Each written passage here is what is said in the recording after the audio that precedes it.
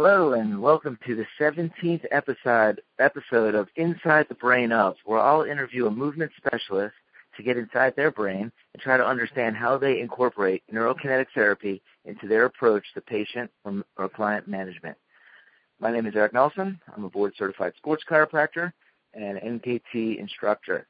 If you're listening and you're not an NKT provider, hopefully this podcast will give you some insight as to what NKT is and how you can utilize it to help your patients or clients. Now make sure you like and share the Inside Your Brain Facebook page, and also note that these podcasts are available on iTunes, so I'll post the link on the Inside Your Brain Facebook page to all the podcasts that are available on iTunes. So please make sure you check that out.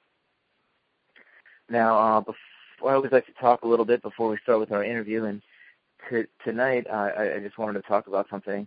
On Facebook, there's you can always find something inspirational there, and that's one of the things I really like about it. Sometimes you're kind of bummed out or in a rut, and one of your friends is going to post something inspirational, and that's always exciting to me.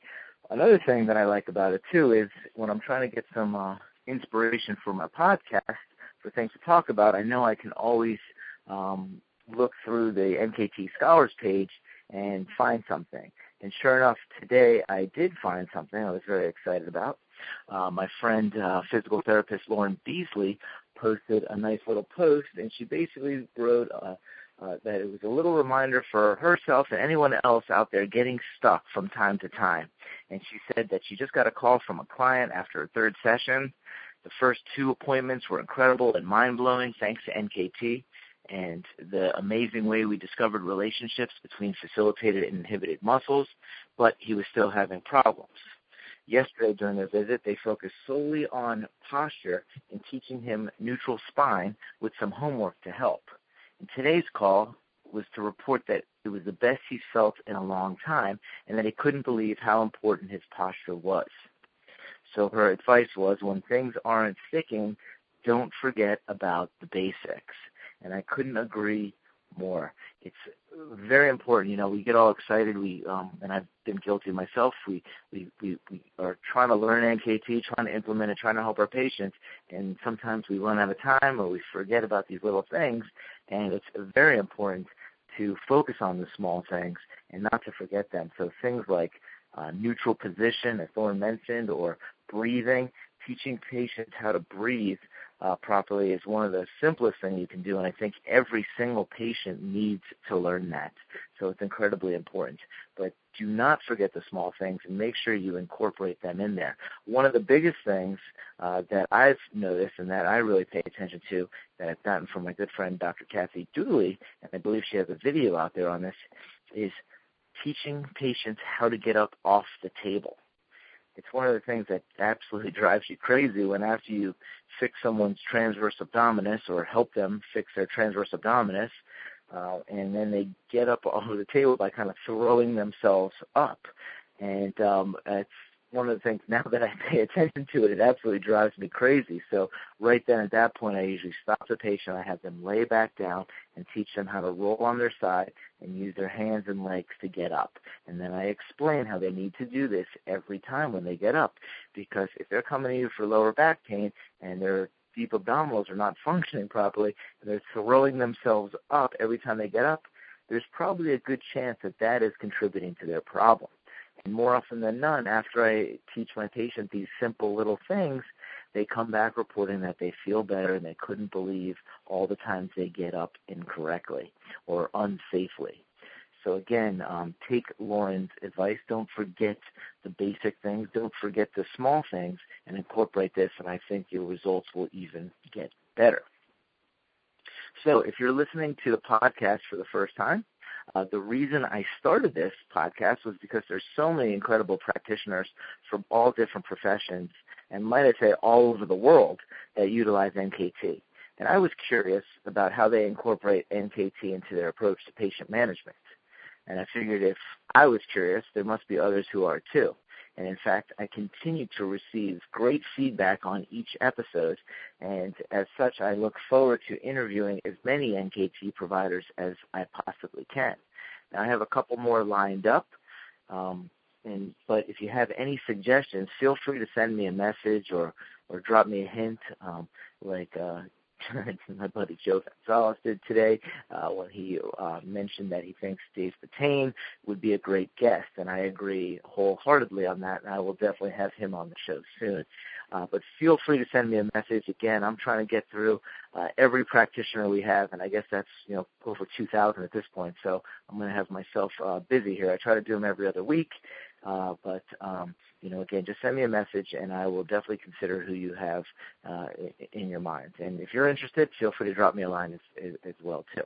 Now, I'm very excited about tonight's guest. This is someone I've admired from afar. Not only is he a sports chiropractor and ART practitioner like myself, this guy has an incredible resume. He's a master Strong First instructor and, in fact, the co-developer of their barbell certification. He's a board-certified chiropractic nutritionist. He's a certified strength and conditioning specialist. And he's a former nationally ranked powerlifter who has won a few national titles. He's also currently a semi-pro football player and a grandfather.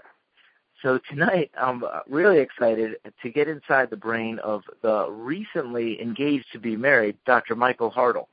Hey, Michael, how's it going? And congrats on your engagement. Oh, thank you, sir. Appreciate it. Thank you.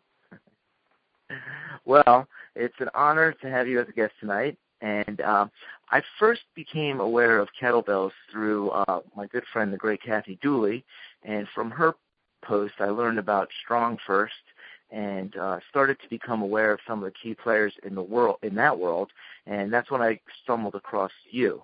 I was excited to see a sports chiropractor involved with such a prestigious organization. And then when I saw you were taking an NKT, I was very excited to have you as part of this wonderful community. So again, welcome to my podcast, and thanks for joining me tonight. Well, thank you for having me. I'm honored to do this. Absolute pleasure here. So let's jump into your background. I know that you're a chiropractor. How did you get into How long you been doing it? Where'd you go to school? Went to Northwestern Health Sciences University in Bloomington, Minnesota, which is just right next to Minneapolis, Minnesota. Graduated in November of '93.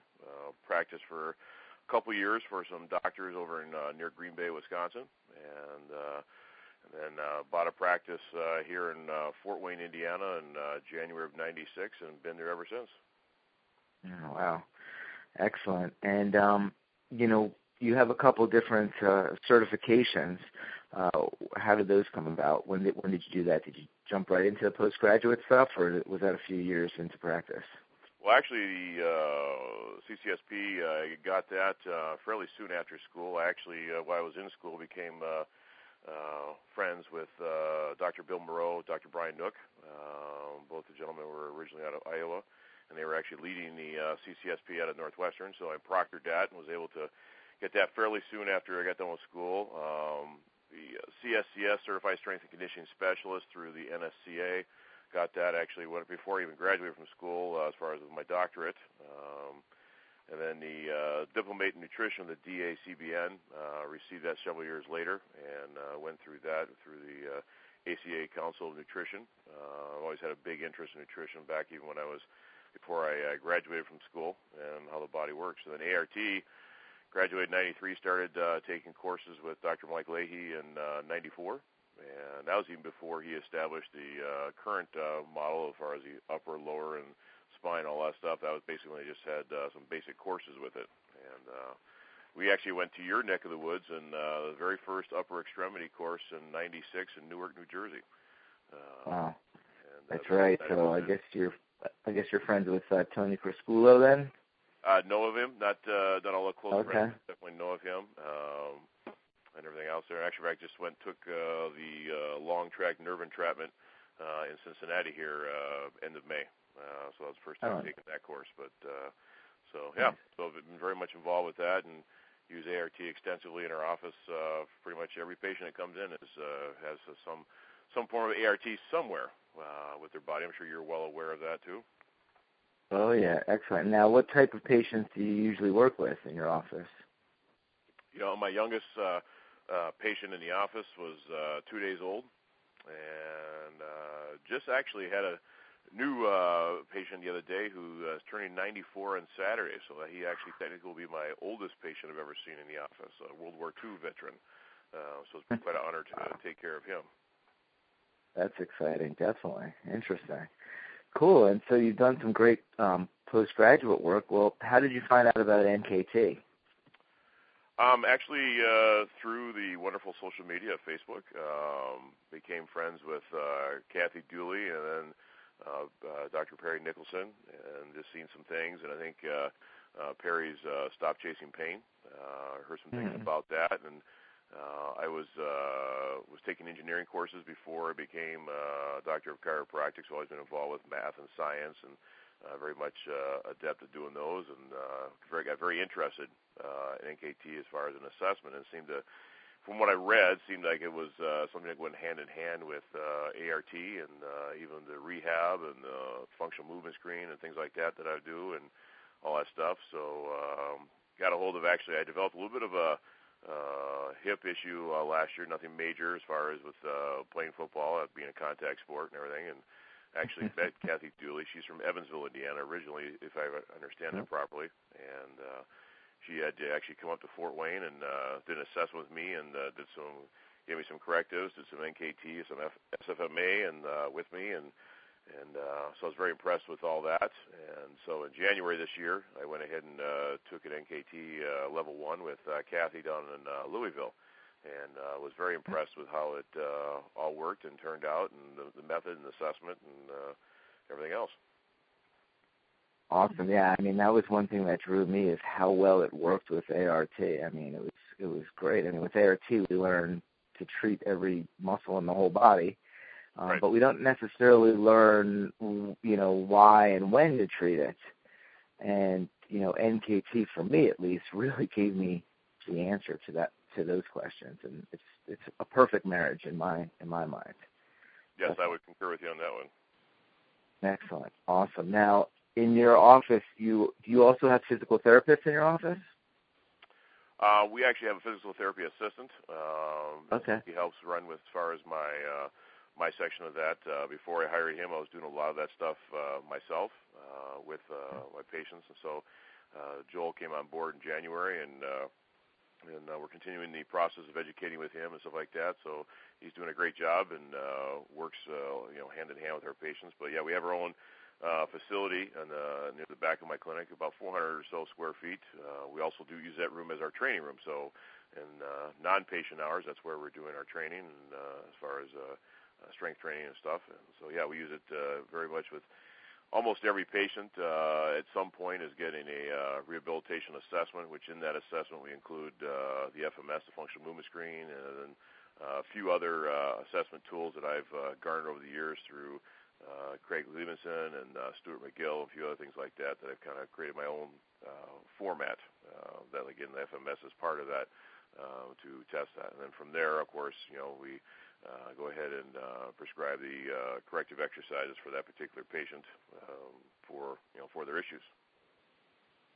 Awesome. Now, is that all? Do you have like an insurance-based practice? I'd say about half our practice is insurance-based. We do about 20% with auto accident PIs and stuff like that. Of that 50%, and then we have quite a large cash practice as well too. So we're not exclusively cash, but we do insurance, and most of the insurance that we use do cover the physical therapy and stuff like that. But we also make it affordable for the patients who are cash paying, who don't have insurance or whatever else, or huge deductibles, as you've also started seeing as well too, to make it affordable to them, that they can receive that. And spend a lot of time educating the patient, especially those corrective exercises, so that they can go home and they can feel comfortable, and I can feel comfortable them doing it on their own at home and deriving the benefits. Exactly. Awesome. Yeah, I just started up a physical therapist a couple weeks ago, and it's really starting to kick in really nicely, because I could spend a couple minutes with the patient there, and all of a sudden my time runs out, and I'd love to progress them with their exercise a little bit more, but unfortunately I just don't have the time. So having a physical therapist on staff really helps to let them take it to the next level. So I'm pretty excited. It's a perfect marriage right there as well too. Excellent. Now, so tell me, because I know, and we'll talk a little bit in a little while about your powerlifting background. So I know that you're a powerlifter. When and how did you get involved with the kettlebells? That was interesting because I had done powerlifting for about 18 years or so. And then in 2005, I competed in my last powerlifting meet to date, so I kind of temporarily retired from that. In 2006, started playing semi-pro football.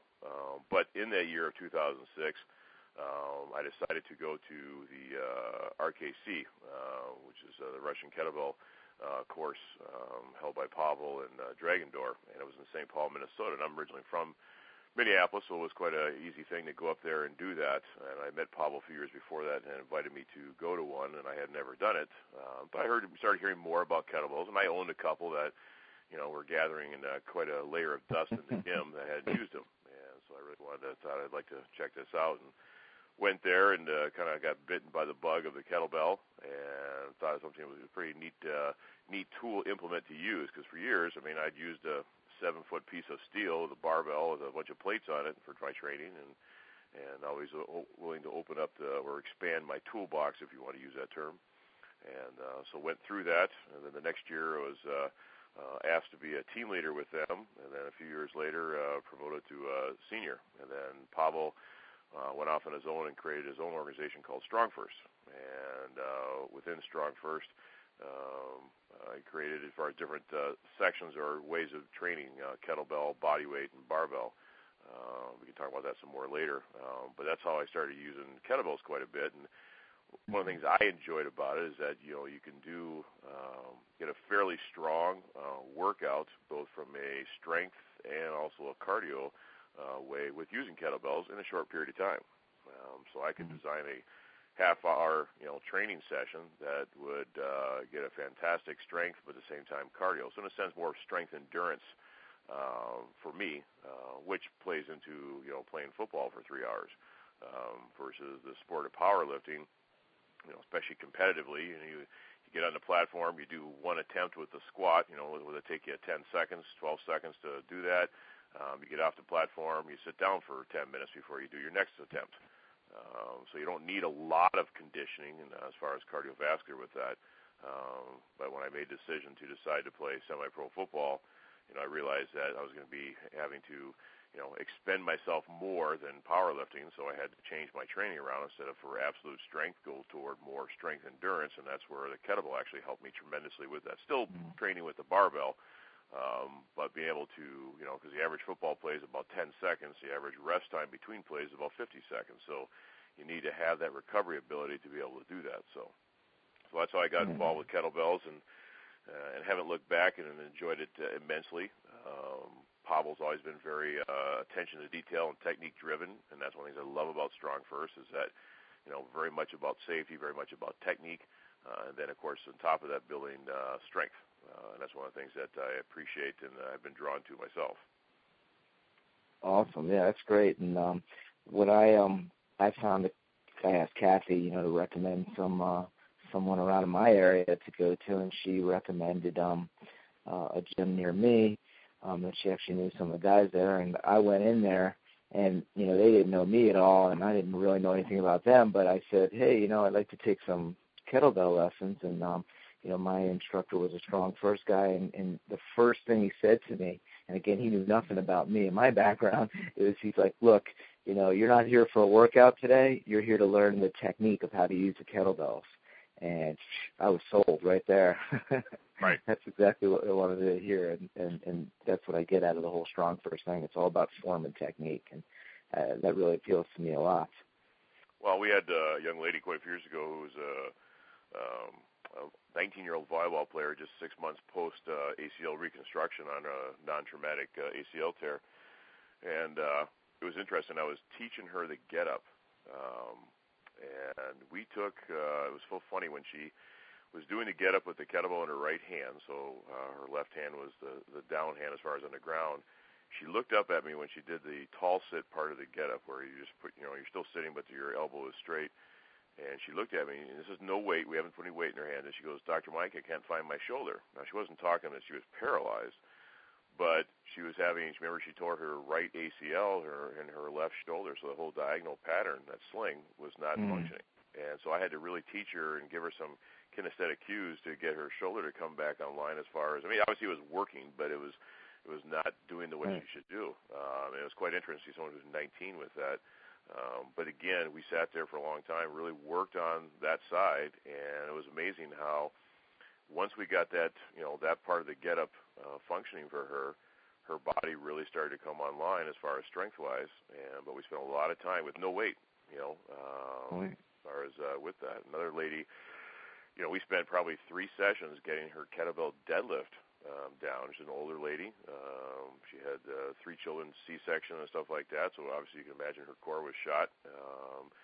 And this is after several progressions as far as her exercise. So we didn't start her the first rehab session with the deadlift. We did other things to get her body online. And so I even told her, I said, every person's different. Some people get the kettlebell deadlift, which we use as a precursor to learning the kettlebell swing right away. And in her case, she took 3 sessions, rehab sessions, to get just that one exercise to get moving until we finally were able to get moving, and we actually were able to start using some kind of weight. Before that, it was very, very light and, like you said, technique driven.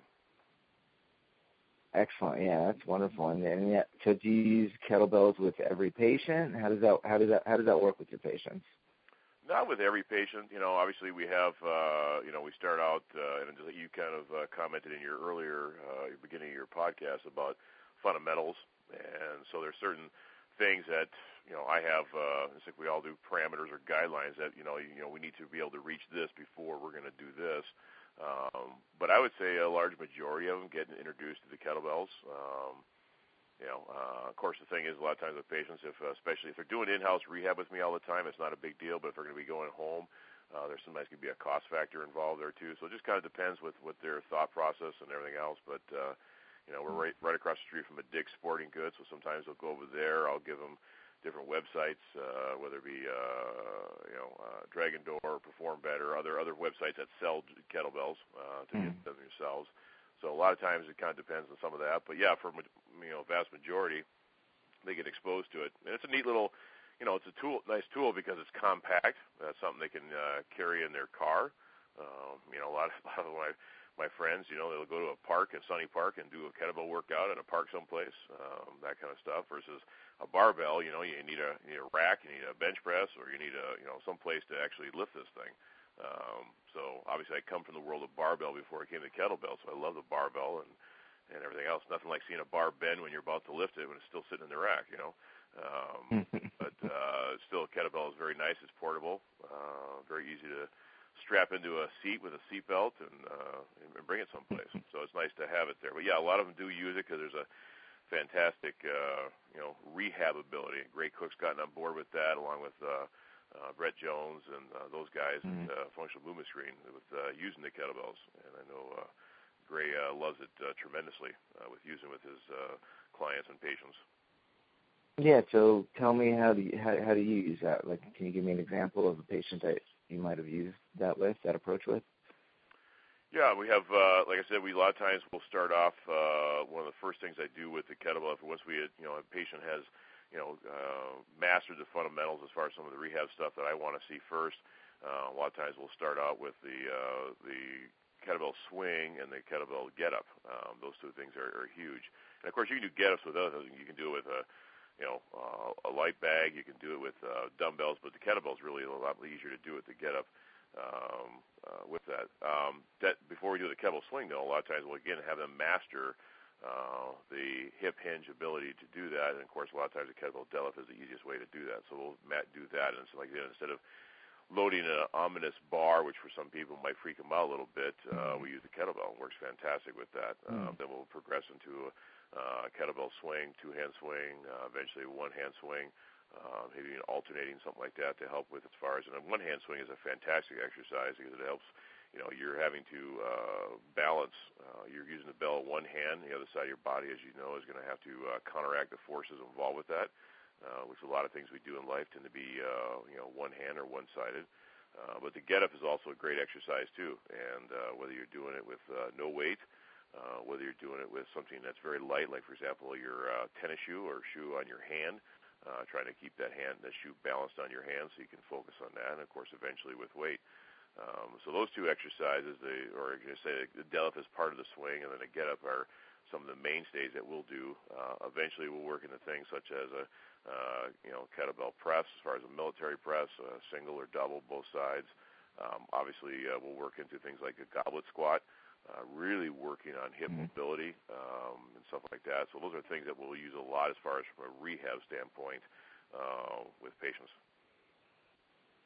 Yeah, that's awesome. And a couple of those exercises I use on a regular basis myself personally, because I don't really have the training to teach people, but I do a couple things. I do have a kettlebell in my treatment room, and I like it there for a couple reasons, and mainly people ask, what the hell is that? And, of course they say, is that a kettleball?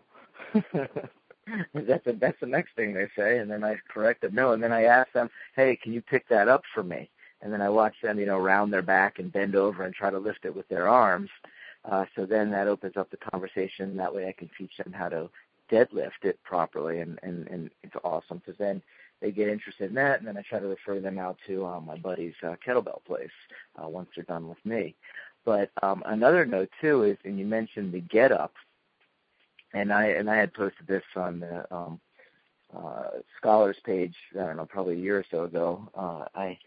Last year, I don't remember what I was doing. I was doing something stupid, and boom, my back just totally locked up, and I was in so much pain I could not get off the floor. It was the most pain I've ever had, low back. I never experienced anything like that. And I came home during lunch, I just couldn't get up. I'm looking at my wife, who is also a chiropractor and has taken NKT, and I'm like, I can't freaking move. What am I going to do? And so she started assessing me, and I was starting to make a little progress, but then I realized I got to get up off the floor.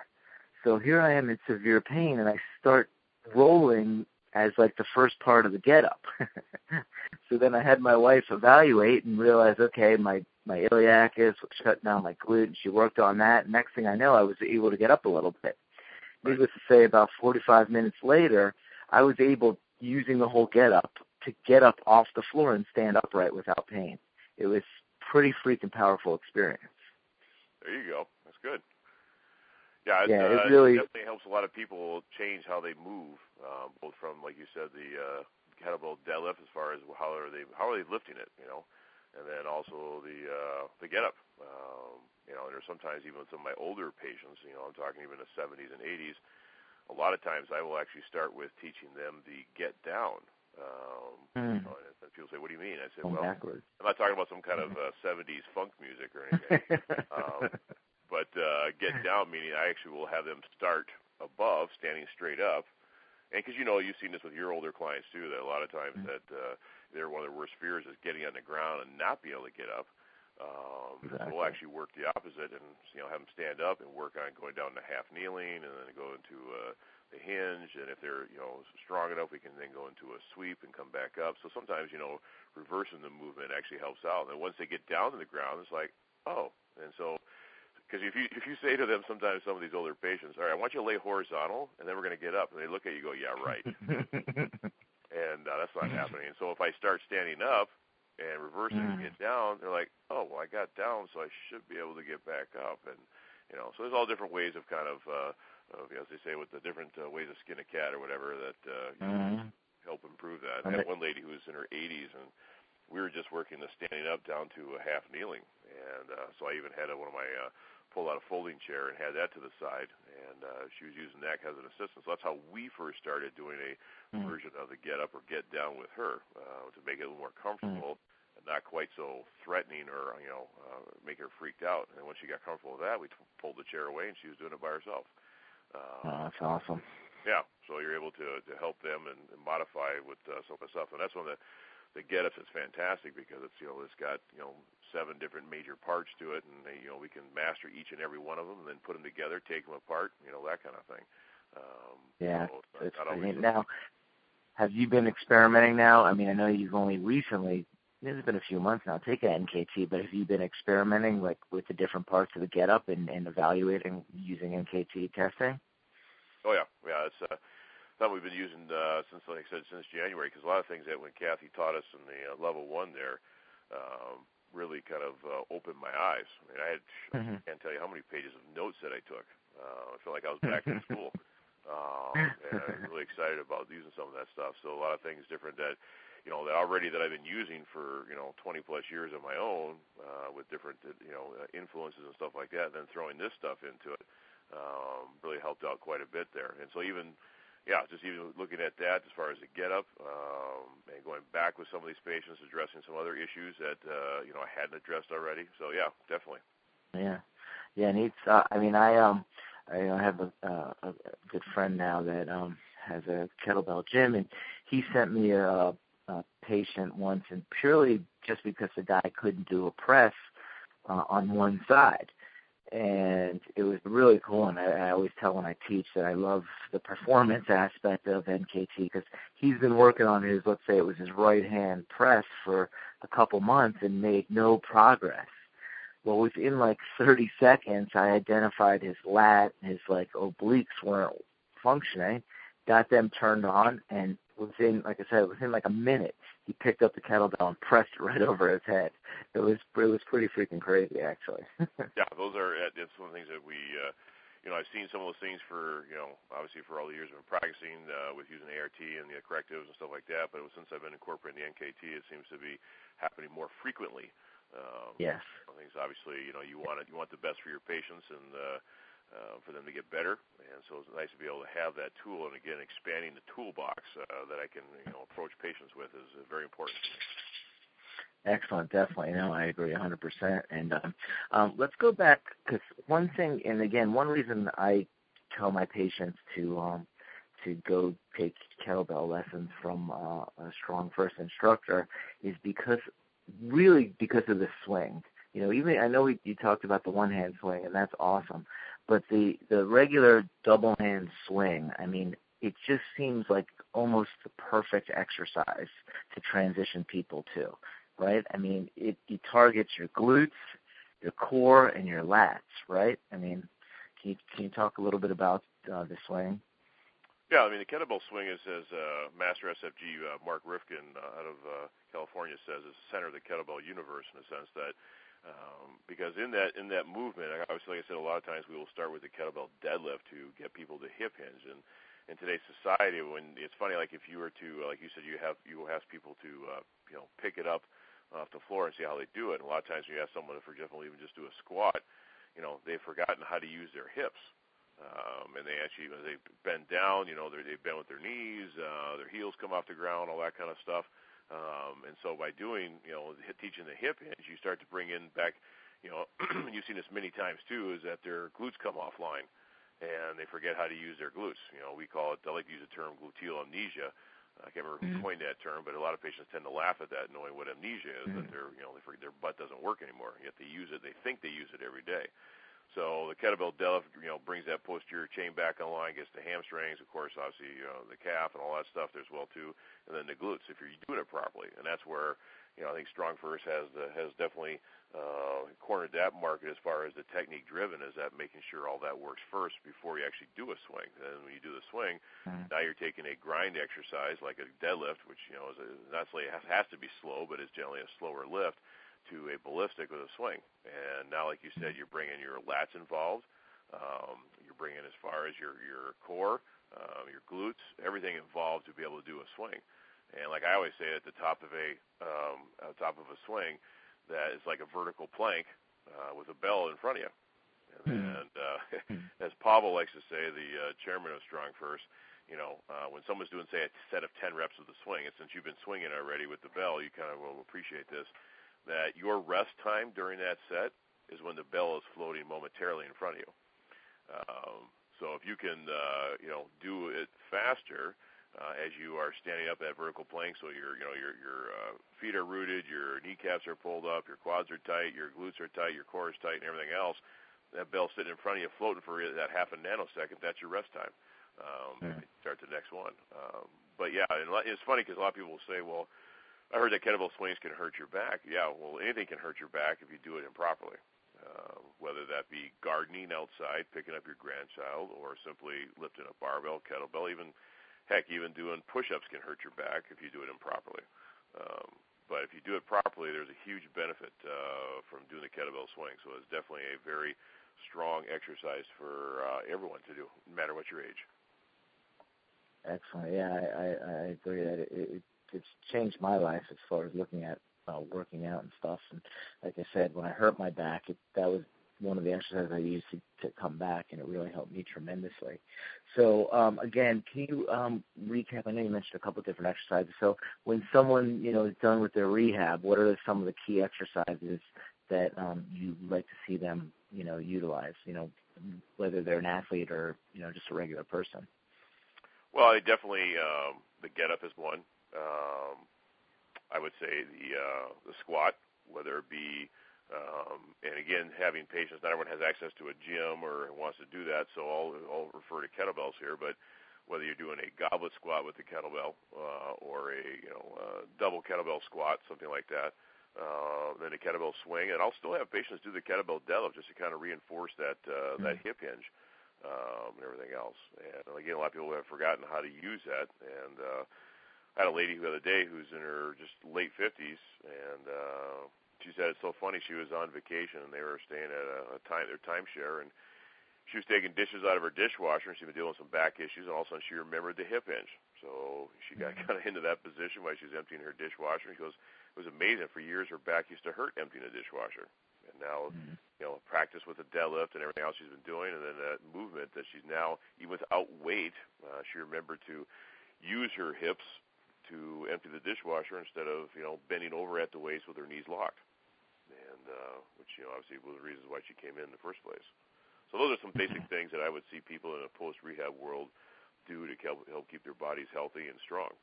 So. Excellent. Now, you mentioned the goblet squat. Can you just describe that for those people that aren't aware what that is? Well, that's using you can use, obviously a dumbbell or other things, but the best way to use it is with a kettlebell. And basically it's like if you were to, kettlebell being for the people who don't know what they are, is like a cannonball with a handle on the top of it. So basically you're kind of grabbing the kettlebell by its horn, so the body of the bell's below the hands. And basically what a goblet squat is dropping down into a squat with the bell in front of you. So your elbows are flexed, your two hands are around the horn, and it's not touching your chest or anything else, but it's out in front just a little bit. And by making sure with good thoracic mobility and everything else, you're dropping down into the squat with the hips and knees are generally flexing about the same amount. We go below parallel and come back up. There's obviously more details with that, but that's kind of a basic goblet squat. And so you're holding one bell. We want to get your hand on either side of the horn there and doing that. It's a lot of times how we start grooving the squat pattern within Strong First and everything else there. So very, very like I said, low threatening, not very ominous as far as people learning how to squat again properly. And then later on down the road, we can go into single kettlebell, double kettlebells, where you have two bells that you're using, and then eventually someone, if they wish to work into more of a barbell squat, whether it be front squat or back squat. Excellent. And how about farmer carries? Do you use them a lot with the kettlebells? Oh, yeah, we do farmer's carries. Because my rehab facility part of my clinic is only about 400 square feet, doesn't leave a lot of room for that. But I'll have patients that will sometimes go outside because I have a big yard behind my clinic that will go outside and do that.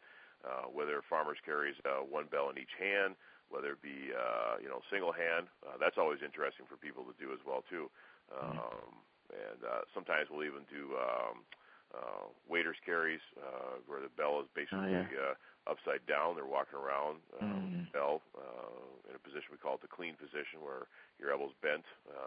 So different things like that. But yeah, we'll use farmers carries quite a bit. I've used things like that in my facility for myself, and also a lot of times I have a wheelbarrow out behind my clinic that I will load with weights and walk around with that as well too. And so I'll do that after I'm done with like a heavy squat or deadlift workout, and it works real well as far as not only kind of as a not a cool down, but it helps as far as kind of re-get the body back online. Man, it's a great core exercise.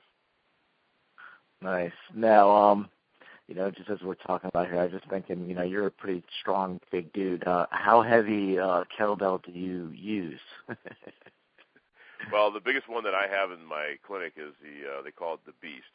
It's a 48 kilo, 106 pound kettlebell. So I have several of those that I use.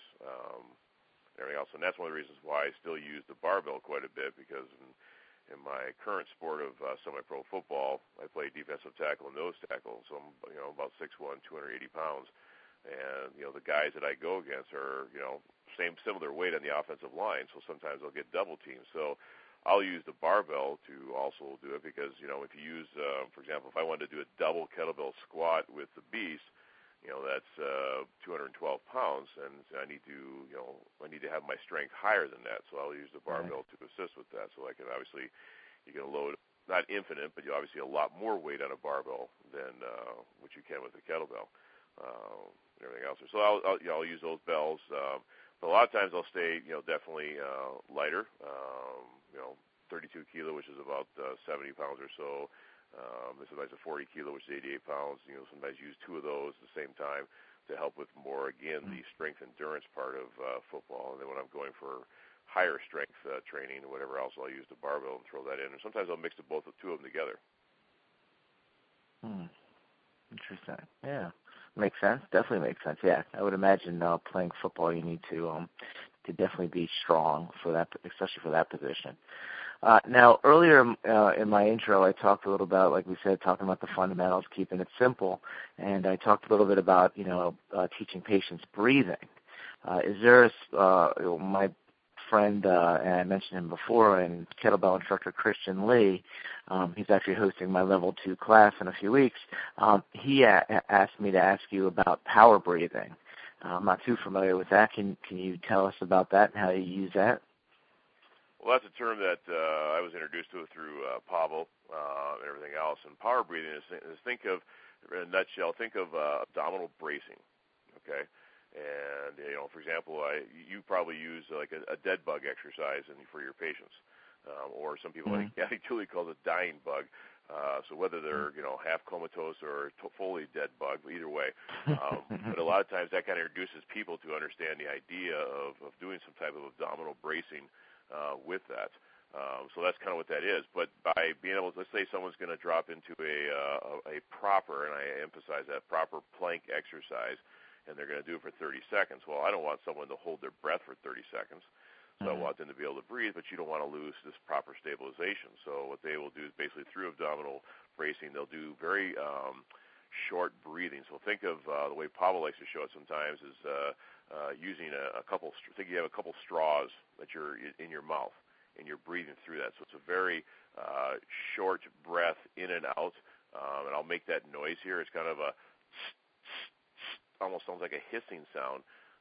And the louder and harder you do that, if a person were to do abdominal bracing, put their hands on their abs, and actually do that type of breathing, they'll see that you're breathing. They say, well, where am I breathing in? Well, as you're breathing out, you're going to have some air go in as well, too. Obviously, it's not going to be full breaths or even a half breath, but it's enough to sustain and keep down the overall, total pressurization inside the body.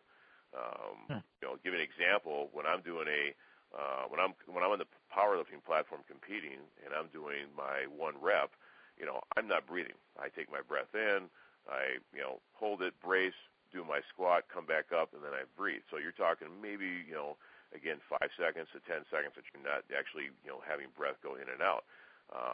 And they've done, I think, studies as far as some of the strength studies that your systolic blood pressure will go up as high as 400 millimeters of mercury.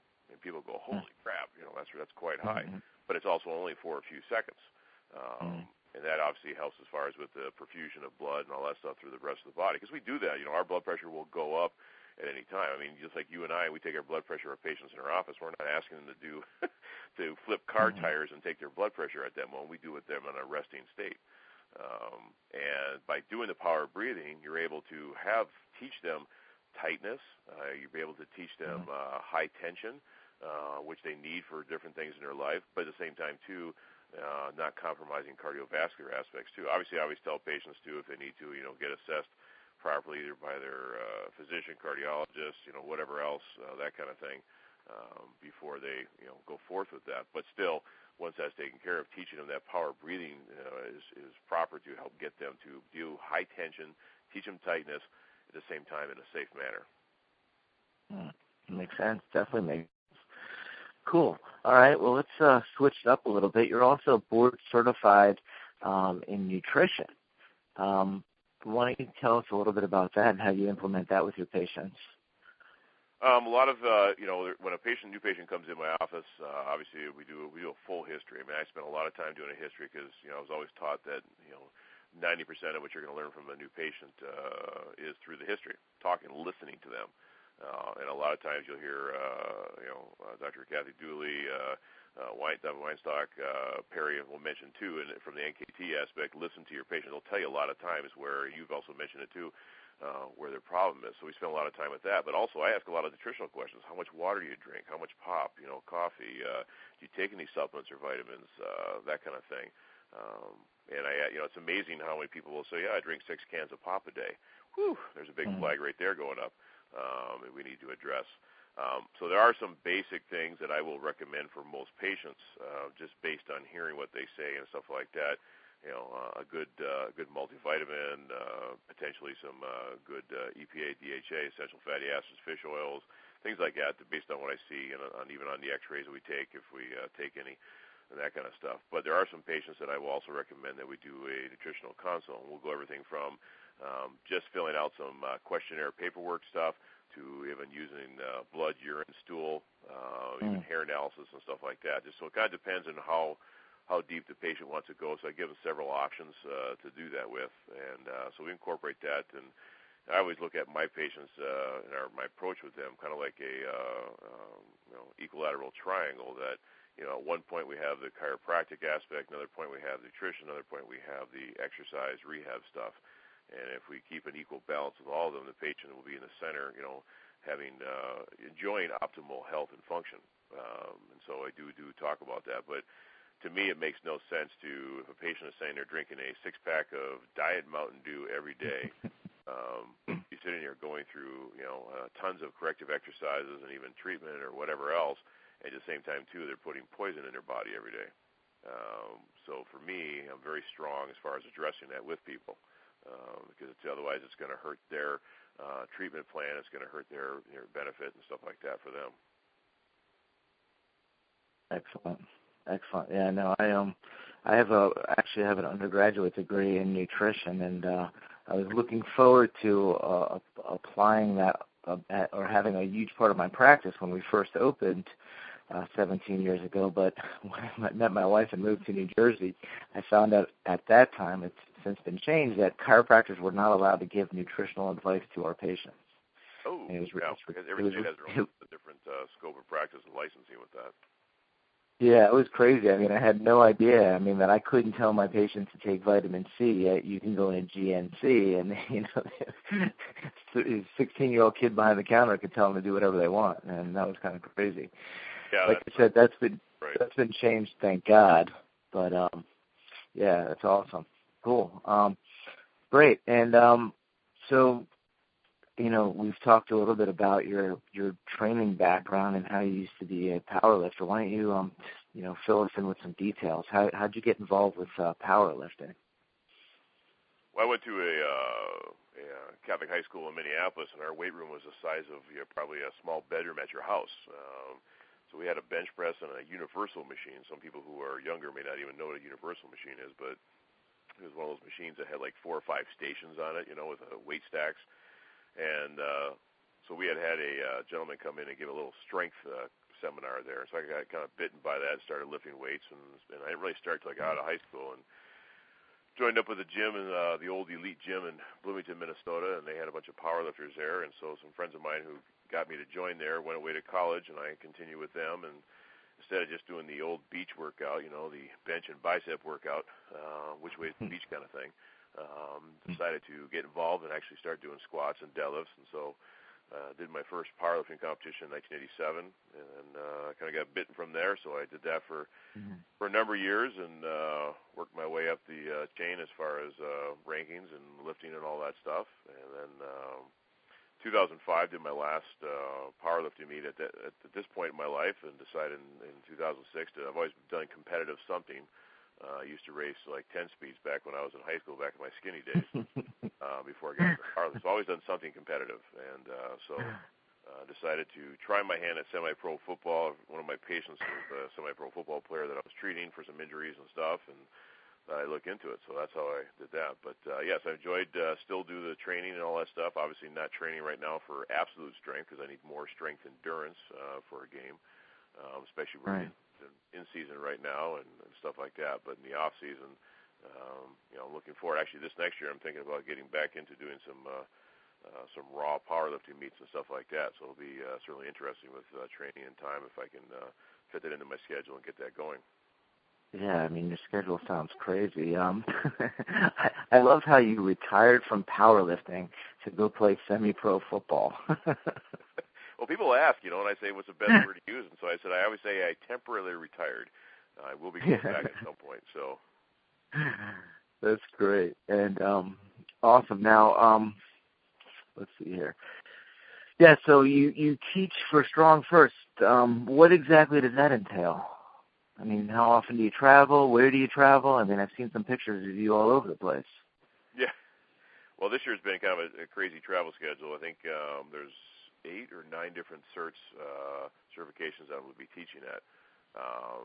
And I teach this year, I think it's 7 barbell certifications, and there's 2 kettlebell certifications that I'm teaching at. We created, with Pavel, when he created Strong First, one of the things he did was, like I said, he wanted to bring in a more distinct barbell type training as far as certification, because there really was no one out there doing that as far as from that. I mean, Olympic Weightlifting has their courses that they use for teaching that, but as far as from a powerlifting lifts and or other lifts, there really is nothing out there. So in 2012, at the end of that, he contacted me, and we created this, spent about 6 months writing the manual and the course and everything else, and then debuted in Italy in June of 2013. Had several last year, and then this year has been crazy as far as crazy good doing that. So far this year I've been in Sweden and Salt Lake City, heading to Boston next weekend. Going to be in London. We were in Italy back in March. Nice. Stuff like that. Was in Chicago the end of April for a kettlebell course with Master John Ingham, instructor with him. Did a fantastic job there. Going to be in Hungary later this year, Tucson, and then I'm back in Vancouver for a kettlebell course in the middle of November there. So definitely do lots of traveling with that. But the barbell certification just kind of got born of the things and basically merged my brain with Pavel's brain, put together this thing, and we spent 3 days going over 7 different lifts, teaching everyone the intricacies of it. People have been nicknaming me Dr. Setup because we spent a lot of time at these certs having the proper setup as far as lifts. And even with the kettlebell deadlift, just go back to that very basic move. We spent a lot of time getting the proper setup, because obviously, just like anything else, if you do the proper setup, then the lift itself will go be healthier and safer for the person, and they'll derive a better benefit from it. So we spent a lot of time working on the setup of the different lifts, and then starting to put some weight on there. And then, of course, they need to go back to their gyms and keep practicing this stuff and everything else there. But it's quite a fun thing for me to do. It's a love that I obviously have from all the years of my own lifting, and being able to teach people this stuff, and then to hear the responses later. We had a number of them that had gone to the acronym is SFL, Strong First Lifter, as far as that the certification, that just competed in a meet down in Tucson with Danny Sueya's gym, and a number of the people who came to the course or the certification last year competed in that. So it was nice to hear some of the nice positive reviews that, wow, I can't believe the kind of weight I'm lifting, and what I learned here and all that kind of stuff. So you're hearing the positive things from a lot of people about the training and what we're teaching with that. And of course, it goes a lot back to the kettlebell too, because we built the barbell course, the certification and the course itself on top of the kettlebell. So we use a lot of the principles in there in addition to other things with the barbell. Yeah, it's pretty cool. So what, is there, because I know it's like the kettlebell, I mean, I don't know that much about it, but there's definitely requirements you need before you should even consider taking, the certification course. Is that similar to the barbell? Do you have that in place as well too? As far as prerequisites, you mean? Yeah. Yeah, the barbell certification, the 3-day certification, you have to come to ours. You have to either take either be kettlebell certified, which means that goes through the 3-day certification for the Strong First Giro or kettlebell SFG, or you go through a 1-day Strong First kettlebell user course. So you either go through a 1-day user course or through a 3-day certification. Either one applies to it. And then once you go through either one of those, then you can come to the barbell certification. And the main reason we do that is because if Pavel and I, we eliminated something when trying to put this 3-day cert and squeeze it into 3 days, and I'm sure, David's done that with the NKT. How much are you going to, that's why he has level 1, 2, and 3. You can't teach all 3 levels in one shot. That if we didn't, we'd probably have a 4 or 5 day cert because you'd have to teach the principles of some of the things we teach in the kettlebell. So we tell people, all right, this is a little bit more advanced. You need to learn this stuff first because then when you come to this, you'll get more out of it. And be able to practice with that. We don't go over a lot of the things that we teach in the kettlebell user course or the cert. We have referenced them, and you should know these things before you come. So spend some time. And Pavel, and I agree with him, likes to say that the kettlebell is the entry to strength. And I like using that because obviously I came from a barbell point of view before I got into kettlebell, so I did not have that. But I can tell you when I go back into competing in powerlifting that having what I've learned in the kettlebell world and stuff like that will, pay off huge as far as for my own, competitiveness in powerlifting. So using the kettlebell, plus again, like I said, it's very not as threatening. It's less ominous. Learning, the cannonball, the handle, versus going to a gym and see a bunch of big guys snorting and yelling and playing loud music and chalk is flying all through the air and like, man, I don't want to do that. Whereas a kettlebell is a lot easier to use. So definitely. Now I see. I mean, again, I'm definitely a way outsider on this topic, but it seems like with kettlebells, you definitely develop more mobility and more stability, as well as strength. I mean, is that a fair assessment? Oh yeah, yeah. And, with the kettlebell, because a lot of things that we do, we teach mobility and strength. So you are, just even if you go into the level 1 certification of Strong First for kettlebell, we teach 6 moves with that. And with those 6 moves, you're going to develop mobility and stability and strength and, endurance and all that kind of stuff, all just learning those 6 ones. So again, it's like even with patients going back to rehab in my office, and you know this too, that you could probably stand to give someone 10 to 15 corrective exercises for their issue.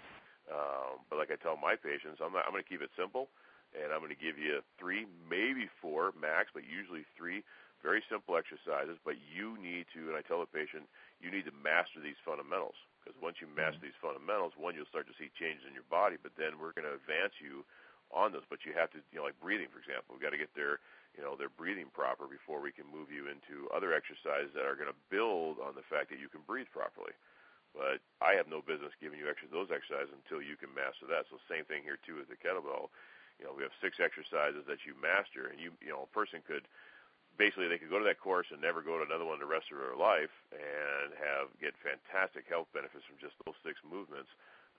And like you said, the mobility and stability, you'll derive both from just those 6 moves.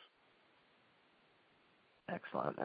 And do most people that take the Strong First, are they kettlebell instructors, or do a lot of people do it for personal reasons?